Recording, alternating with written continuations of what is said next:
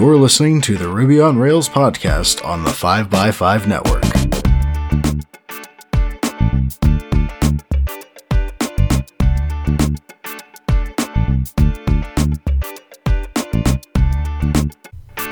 You're listening to episode 336, and I'm your co-host, Nick Schwaderer. Hey, Brittany, how's it going?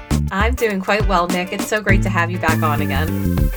Yeah, it's great to be here, co-hosting and everything. And what's new? How are things in your corner of the world?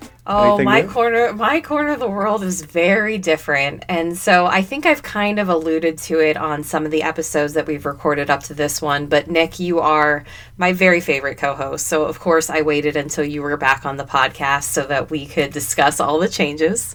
But I have recently shifted roles. So I quietly changed my LinkedIn, quietly changed my Twitter and my GitHub. But I am the new engineering lead for the backend at TextUs. Woo! Congratulations. That is huge, right? I don't even know where to begin, but I guess the best place is at the beginning. So how long ago did you kind of find your way into the world of TextUs? Yeah, so as the listeners know, I've been at the Trust for about 5 years, which was fantastic because I leveled up so much of the Trust. A lot of my conference talks that I gave came from the work that I was doing at the Trust. I loved that I was working at a nonprofit affecting the arts in the Pittsburgh community because when I came back from San Francisco, I really wanted to get re-involved with Pittsburgh, and there was no better place to do it. With the Trust being a small nonprofit and, there was only so many places that I could grow upwards, I decided to start considering my options. And so I came across TextUs, and TextUs basically is a business class text messaging software. And they're built in Rails, which of course is very important to me as the host of this show to continue working on Ruby on Rails. I have bet my career on it. And TextUs currently serves the staffing and recruiting industries mainly, though they also serve a lot of different industries. But it's a really interesting and complex code base, and they use a lot of the dry principles, which is something that I was somewhat familiar with, but I hadn't worked one-on-one with. So how about you, Nick? Have you used a lot of dry RB? So when you say dry principles, do you mean like actually using like dry RB and the dry RB tooling in the code base? Yes, heavily. Oh my goodness. So I have literally just wandered so far as hearing about it in a podcast or, and I think I follow all the maintainers on Twitter and reading about it, but I've never crossed that threshold to actually using it even in a toy app. So how has it been kind of seeing that world? I imagine it's quite interesting. Yeah, I'm coming off of a code base where we used a lot of service objects. So in some ways, there are some principles there that are somewhat familiar where you don't, stack all of your logic into your models and controllers. But dry principles, it's very clean. And I'll tell you that during the interview process with TextUs, which first of all was a really fantastic interview process, and I hope a lot of companies have processes like this, my interview process probably took, I would say, about 5 weeks. And that involved a lot of one-on-one conversations with their product manager, the CTO, their chief architect, my partner who is the engineering lead for the front end, and just really making sure that it was a good culture fit. And then I ended up doing a pairing session with the chief architect, and what was neat about it is that we tackled some very Railsy problems, but then as towards the end of the interview, he gave me some examples of how my code could change to actually reflect those dry principles and how that is how they manage the code in their code base. And I left that interview just feeling so intrigued about how I feel that I knew Ruby on Rails fairly well, but just seeing it in that sense, it got me really curious. And I was like, this is I think, going to be great for my career. It must be amazing to get another set of eyes because I have to commend you. There's a strong trend in tech where you don't hear the 5 years that often anymore, I don't think. You see as short as 18 months to, I'd say even 3 years, I'd look at on LinkedIn and say, wow, that was a while. So it's definitely, there's all the normal aspects with changing a job, but I think from a code aspect, just seeing these different ideas, and it's like a super learning experience all over again if you're around a bunch of intelligent people working in this code base, and especially with tooling that you may not have used before. So it must be an absolute thrill. But one quick question. Actually, I might have a couple in the interview process if you don't mind, because I find there's maybe definitely people listening who've applied, people possibly who hire as well. And I think it's such a wild area because in tech, there's a million different ways this process can go, right? So I guess the first I'll ask is around the role specifically. Did you find that how did they treat the process differently since it was a lead role as opposed to maybe an engineering, back-end engineering front end, but engineering lead is quite a specific, role with that extra responsibility. Did you find that there were different elements tailored to that role as well? Yeah, that's such a good question. So one of the first things that they wanted to check was that I was somewhat familiar with the tooling that they already use. And I was lucky in the sense that they wanted someone who had experience extensively with Ruby on Rails, Elasticsearch, Active Jobs, Sidekick, AWS. And so I was lucky in the fact that my stack very much lined up with the stack that they were looking for. But then also, and you raise a really good point here, because it was a lead role, they really wanted to make sure that I gelled well with the product manager, because in that lead role, you're definitely going to be doing a lot of product discovery and prioritizing, ranking, just making sure that the engineers are the most efficient as possible. And so it was exciting to me to get back into that product management scope, just because I used to be a product manager before I learned how to code, and I've really been looking for a reason to go back to it. But then secondly, one of my interviews was actually just with the team that I would be managing. And so just finding out what inspires them, talking about one-on-ones, making sure that those are going to gel well. And so just making sure that I had a good dynamic with the team. And so that can be really stressful because you're basically, interviewing with a whole group of people and you're saying, hey, I want to come into this organization. And even though I know the least, I'm going to somehow manage you. And so it definitely kicks in your imposter syndrome for sure. No, I definitely hear you there, but the fact is they need a lead and they've, you've come together and it's really exciting.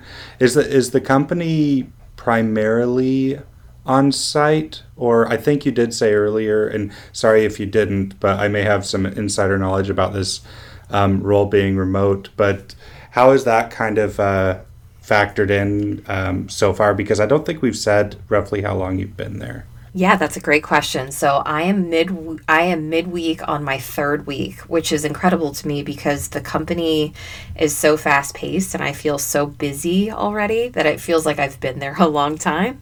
But I'm only on week 3, but you do raise a good point. So TextUs is based out of Boulder, Colorado. But what's interesting is that because of the pandemic, they've had a bit of a hiring spree where they've brought on a decent amount of developers. The CTO and the CEO are newer.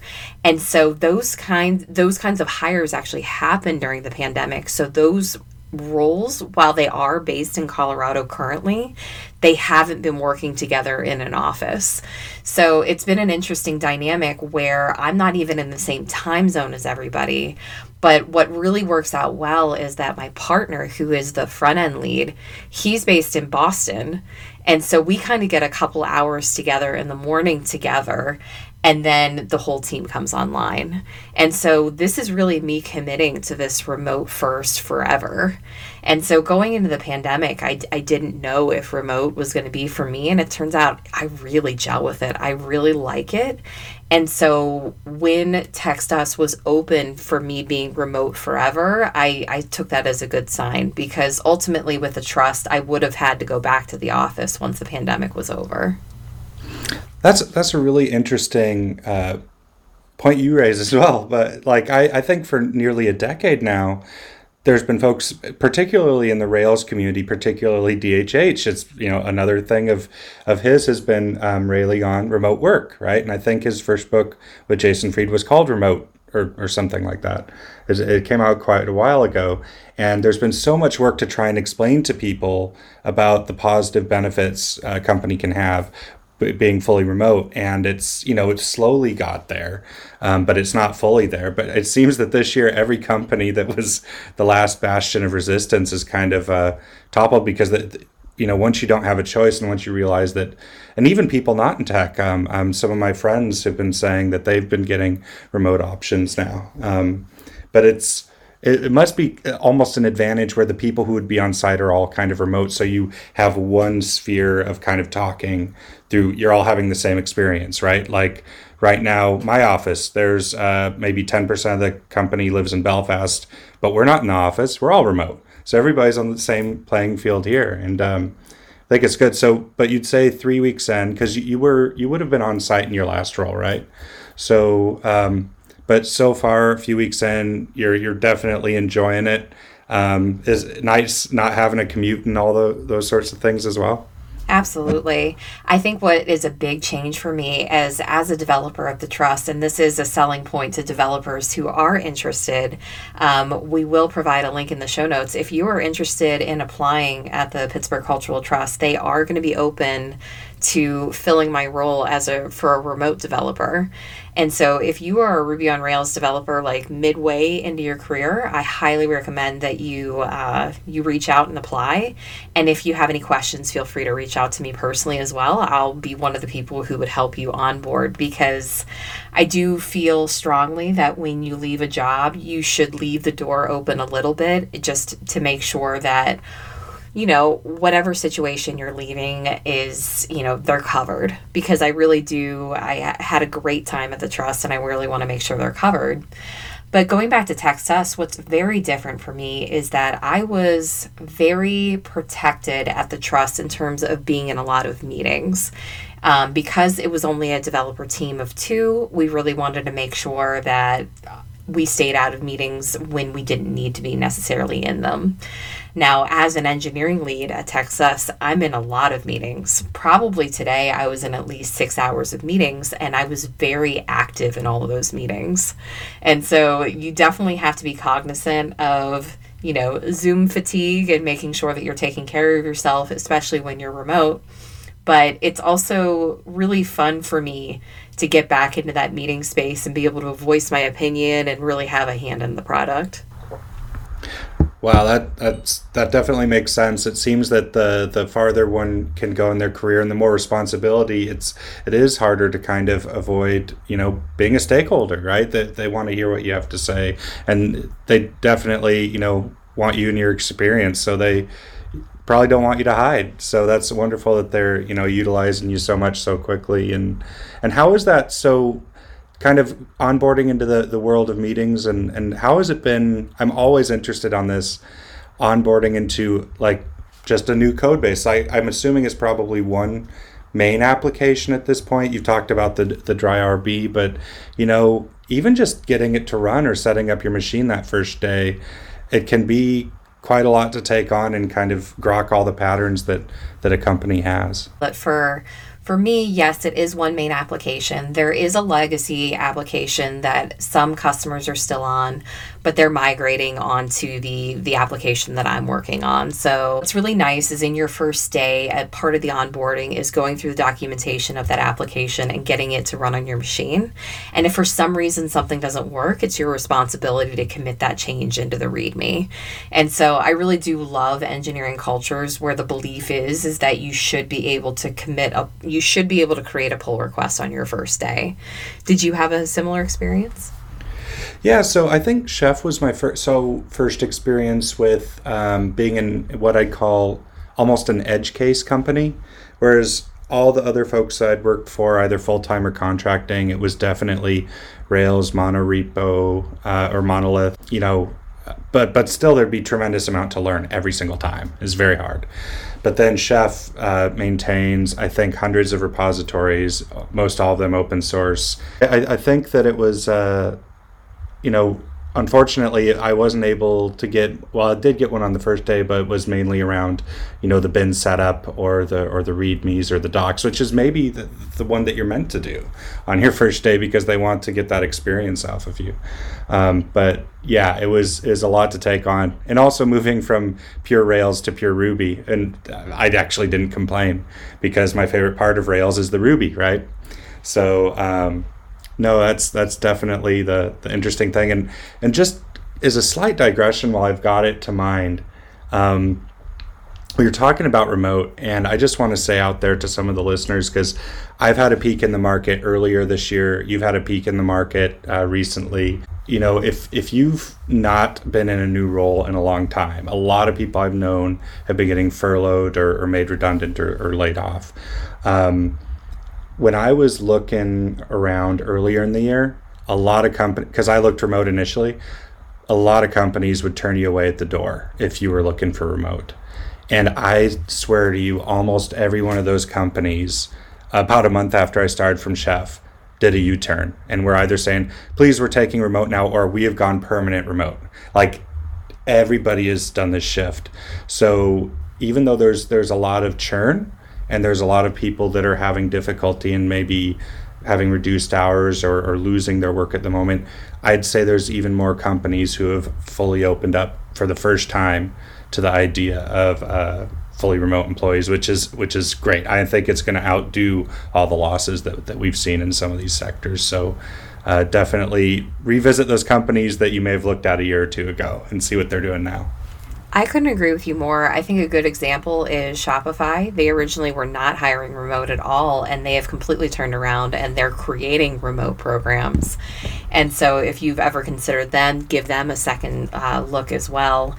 But I also think what you said is really insightful, because you're right. If someone asks for, immediately throw out that resume. And so now it's gotten to the point, I think, because of the pandemic and how developers are enjoying remote work, that if you don't offer remote at all, I mean, I've seen companies actually get attacked for that reason. And so I think some companies are going with remote indefinitely, or remote, remote for the next year is what I've been hearing a lot of. And so I agree. I think that remote culture is just improving more and more, though it definitely occurred to me that how problematic it was, and I don't know if you experienced this on Monday, the first day of school for a lot of schools in the United States, and Zoom had a massive outage. And you can just imagine how many companies and schools might have been dependent on Zoom for their entire workflow that day. See, I didn't even know about that. I think so. We're so staggered here in the UK, where some times are for England, Northern Ireland, Scotland, Wales, but I think our schools are getting back here now. And I didn't think about that. Right? We all knew Zoom before coronavirus. It was just another piece of technology we occasionally used. Right? And now it's become, it's like. Just as common as Google. If you said to somebody, I'll Google this, they'll say, oh, Zoom you, I'll Zoom you. So it's definitely a lot of eggs in one basket. And if the entire education system is sitting on Zoom, that might be hard. I will say for remote policy, I'm proud to say that Chef, I think, has had it right from the beginning. 70% of our workforce is remote and distributed right now, so anybody can be a Chef employee. But there are a couple of offices, so there's the one in Seattle and the one in Belfast, which are optional. So it's kind of like, and I think this might be like the Basecamp Chicago model, where when the office was in, even though I've never been there and I've worked there for 5 months, people could come in whatever days they wanted, which I think longer term might suit me. Living in the city with the same coworkers, is I might not mind a couple of days a week, especially having just moved to this country, around some coworkers. But I do like the option of thinking, you know what, I just want to work in the house today. So yeah, it's definitely a massive shift that I don't think is going to change completely back to how it used to be for folks at home. So I agree. I have two dynamics to look forward to. So currently, working remotely permanently. My partner is also working remotely because of the pandemic, but eventually he will go back to the office because Jazz HR is based in Pittsburgh. And so having that dynamic of actually truly being alone at home will be interesting. And then once, everything settles down, TextUs will have me come out to Colorado to meet my colleagues. And that will be really exciting just because at that point, I will assume I've been there for several months, and it'll just be really exciting to actually meet my team in person. That'll be the best of all worlds, right? Because you'll have had to overcome the comfort with the code base and the flow and working with people. Then you'll just get the pure joy of actually meeting all these folks. But I've got to ask you on a similar vein to how we used to talk about our keyboards. So home setup, dream setup, long term, 6 months, 1 year from now. One, what is your current dream setup for working from the home base? And two, do you think you'd work at home long term, or would you ever consider a bit of co-working, or do you just love the space at home? I love the space at home. I finally invested in another monitor, so I have that going for me. I am terrible. I have a mechanical keyboard that I'm not using, and so I've given myself a personal goal that I have to start using that keyboard. I don't have a keyboard at the right height, and so that is my goal, is to get that keyboard at the right height so it feels comfortable to me. Because right now I've been using just a base regular keyboard, but I can be as loud as I want. So the more annoying the keys, that's acceptable. And so I imagine, though, even when my partner goes back to work, I will continue to wear headphones. Now, I've considered, I have standard headphones at this point. I've considered going with some sort of AirPod type situation just to give me a little bit more mobility around the house. But at this point, I'm just using standard headphones. I am pretty easy to please, Nick. It doesn't take much to make me happy, but what does make me happy is that I do have a home gym set up at home, and that has been a huge part of just keeping me sane. How about you? Yeah, so at the moment, my amazing story is I may have said this on the last call, but it's still the same story.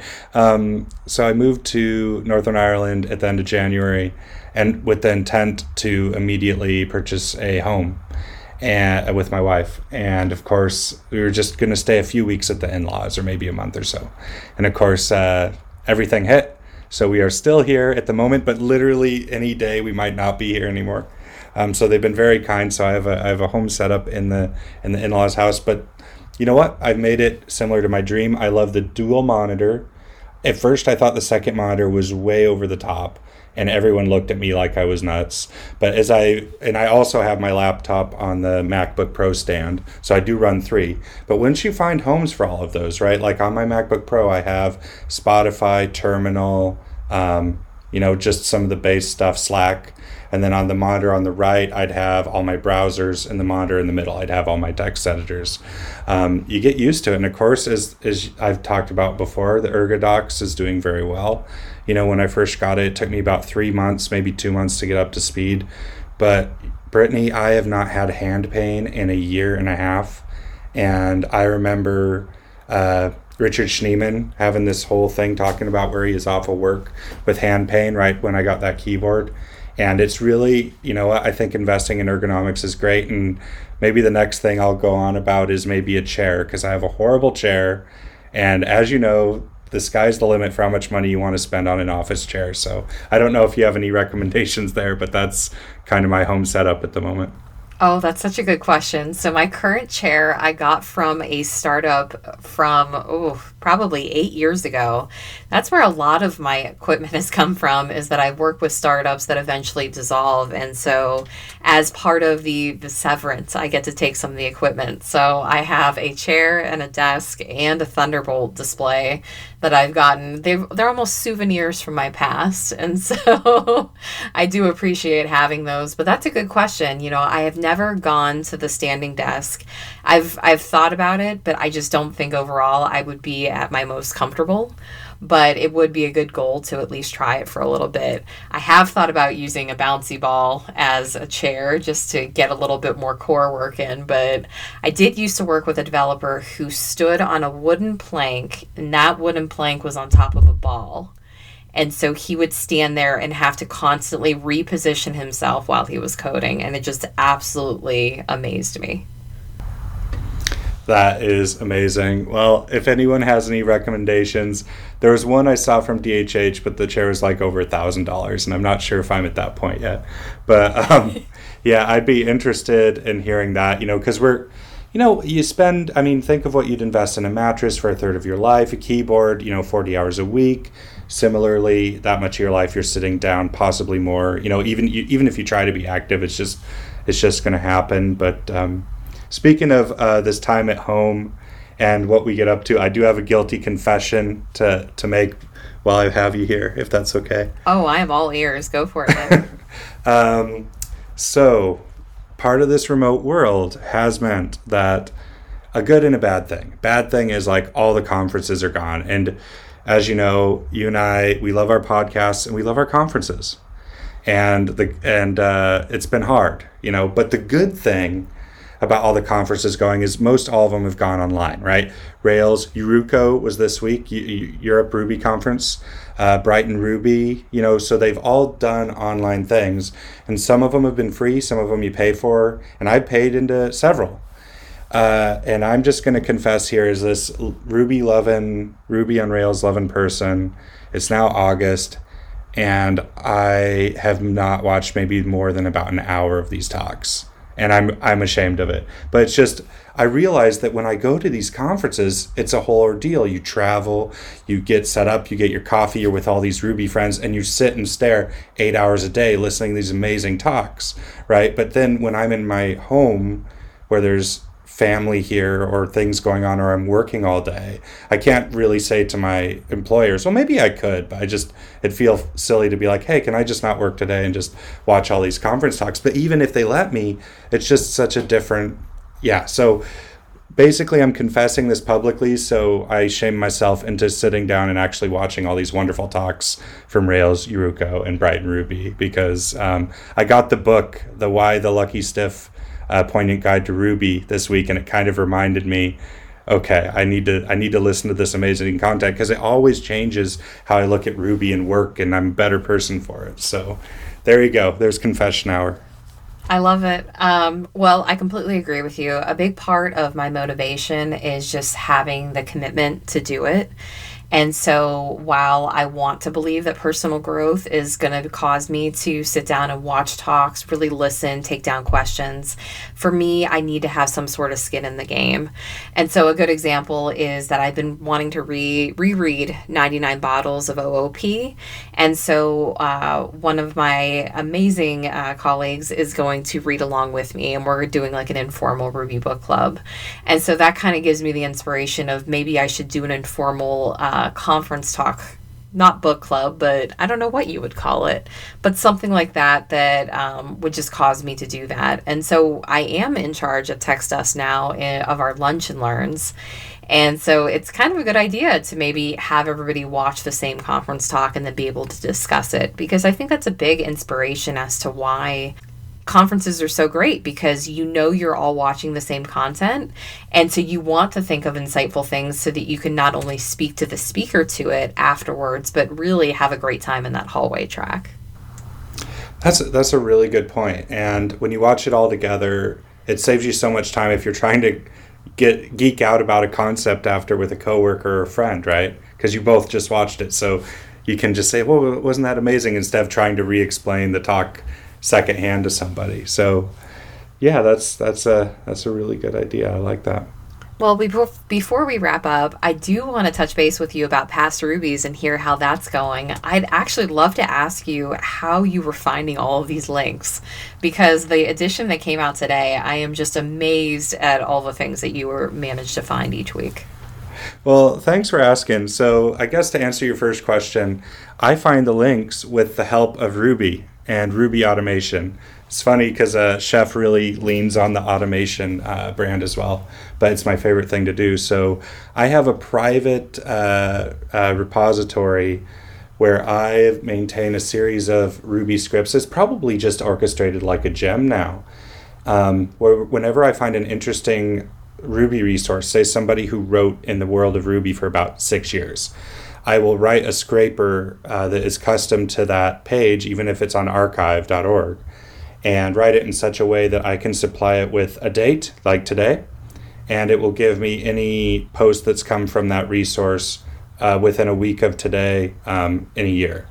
And I'll do that with maybe about a dozen different resources. So whenever I'm not actually writing Past Rubies, I'm adding to these resources and building scrapers for them. So that literally when I sit down and say, I want to write a Past Rubies, I run one command, ruby pastrubies.rb, and it opens maybe 200 or 300 links for me to pick from that are all resources, like whether it's blog posts or whatever, that came out this week in Ruby history. So I'm cheating big time.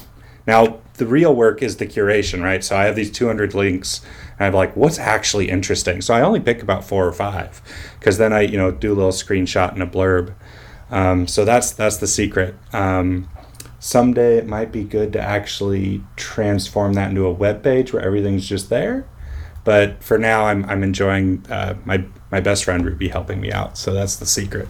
That's incredible. I love that you've done that. I love that you've built it using Ruby. And now that I kind of know the secret sauce, I appreciate it even more. And I agree with the way that you're currently doing it. I like that you are the face of Past Rubies and that you're the curator. It feels like, even though it's an email campaign that I know that I'm receiving, it still feels like you're emailing me one-on-one saying like, hey, look at these cool links that I've found. Oh, absolutely. And the beauty of it is because of tooling like, I'd use, was it Derek Reimer who'd founded it, Drip? But it doesn't really matter what tooling I use, whatever email campaign. I can write this ahead of time. So if I write, which I'll occasionally do 2 or 3 weeks ahead of time, I can actually sit there and enjoy it with everyone else. Because I'll read everything when I curate it, but then I'll really just relax and digest it when it comes out. So I'm making this for myself, but anyone else who wants to join along can. Two that I found that were interesting from this week were we had a slight misprint on the year, but in 2016 there was a great interview on Slashdot with DHH that was fun to check out. And then also there was a languages survey from GitHub this week 5 years ago. And it's kind of interesting to see how ubiquitous Ruby was in the early days. So 2008 to 2012, Ruby was the number one language on GitHub, and it was still in third place as of 2015. Of course, this is when JavaScript jumped everybody out of nowhere, just straight to the top. But it's just kind of interesting to go through. I will say sometimes, though, it's painfully nostalgic to go through these things, because there's times that are, 2006, 2007, way before I was a Rubyist, that seems so cool. It's great now, but you know what I mean, that kind of really, really wacky time. But so it's been fun putting it out, and appreciate everybody's subscribers are still slowly but still going up. So it really honors me that people are reading it, and our open rates are really good, 35 to 50% every week, and sometimes more than 50%. Yeah. That's amazing. We will definitely link all this up in the show notes. Listeners, if you haven't subscribed to Past Rubies, I highly recommend you do it. It just adds a lightness to your email inbox, and it really does bring you back to those times. Awesome. Well, that's all I've got from my end, though. But really enjoying Past Rubies, and it's a fun time to be doing it. Absolutely. Well, Nick, it's always such a joy to have you on the show. Thank you so much for coming on and asking me all these questions about my new job. I am really excited about working at TextUs. And so, listeners, if you have any questions, you'll definitely be hearing from my colleagues at TextUs. I am slowly going to be bringing them on to the podcast just because they do a lot of amazing things. Jason, if you're listening, send me a Slack message, because now I know that you made it to the end of the episode. And listeners, we'll catch you next week. You've been listening to the Ruby on Rails podcast on the 5x5 network. Subscribe to us on iTunes, Google Play, or wherever fine podcasts are downloaded to stay in the loop on Ruby on Rails and open source software. While you're at it, please leave us a review, and thank you for listening.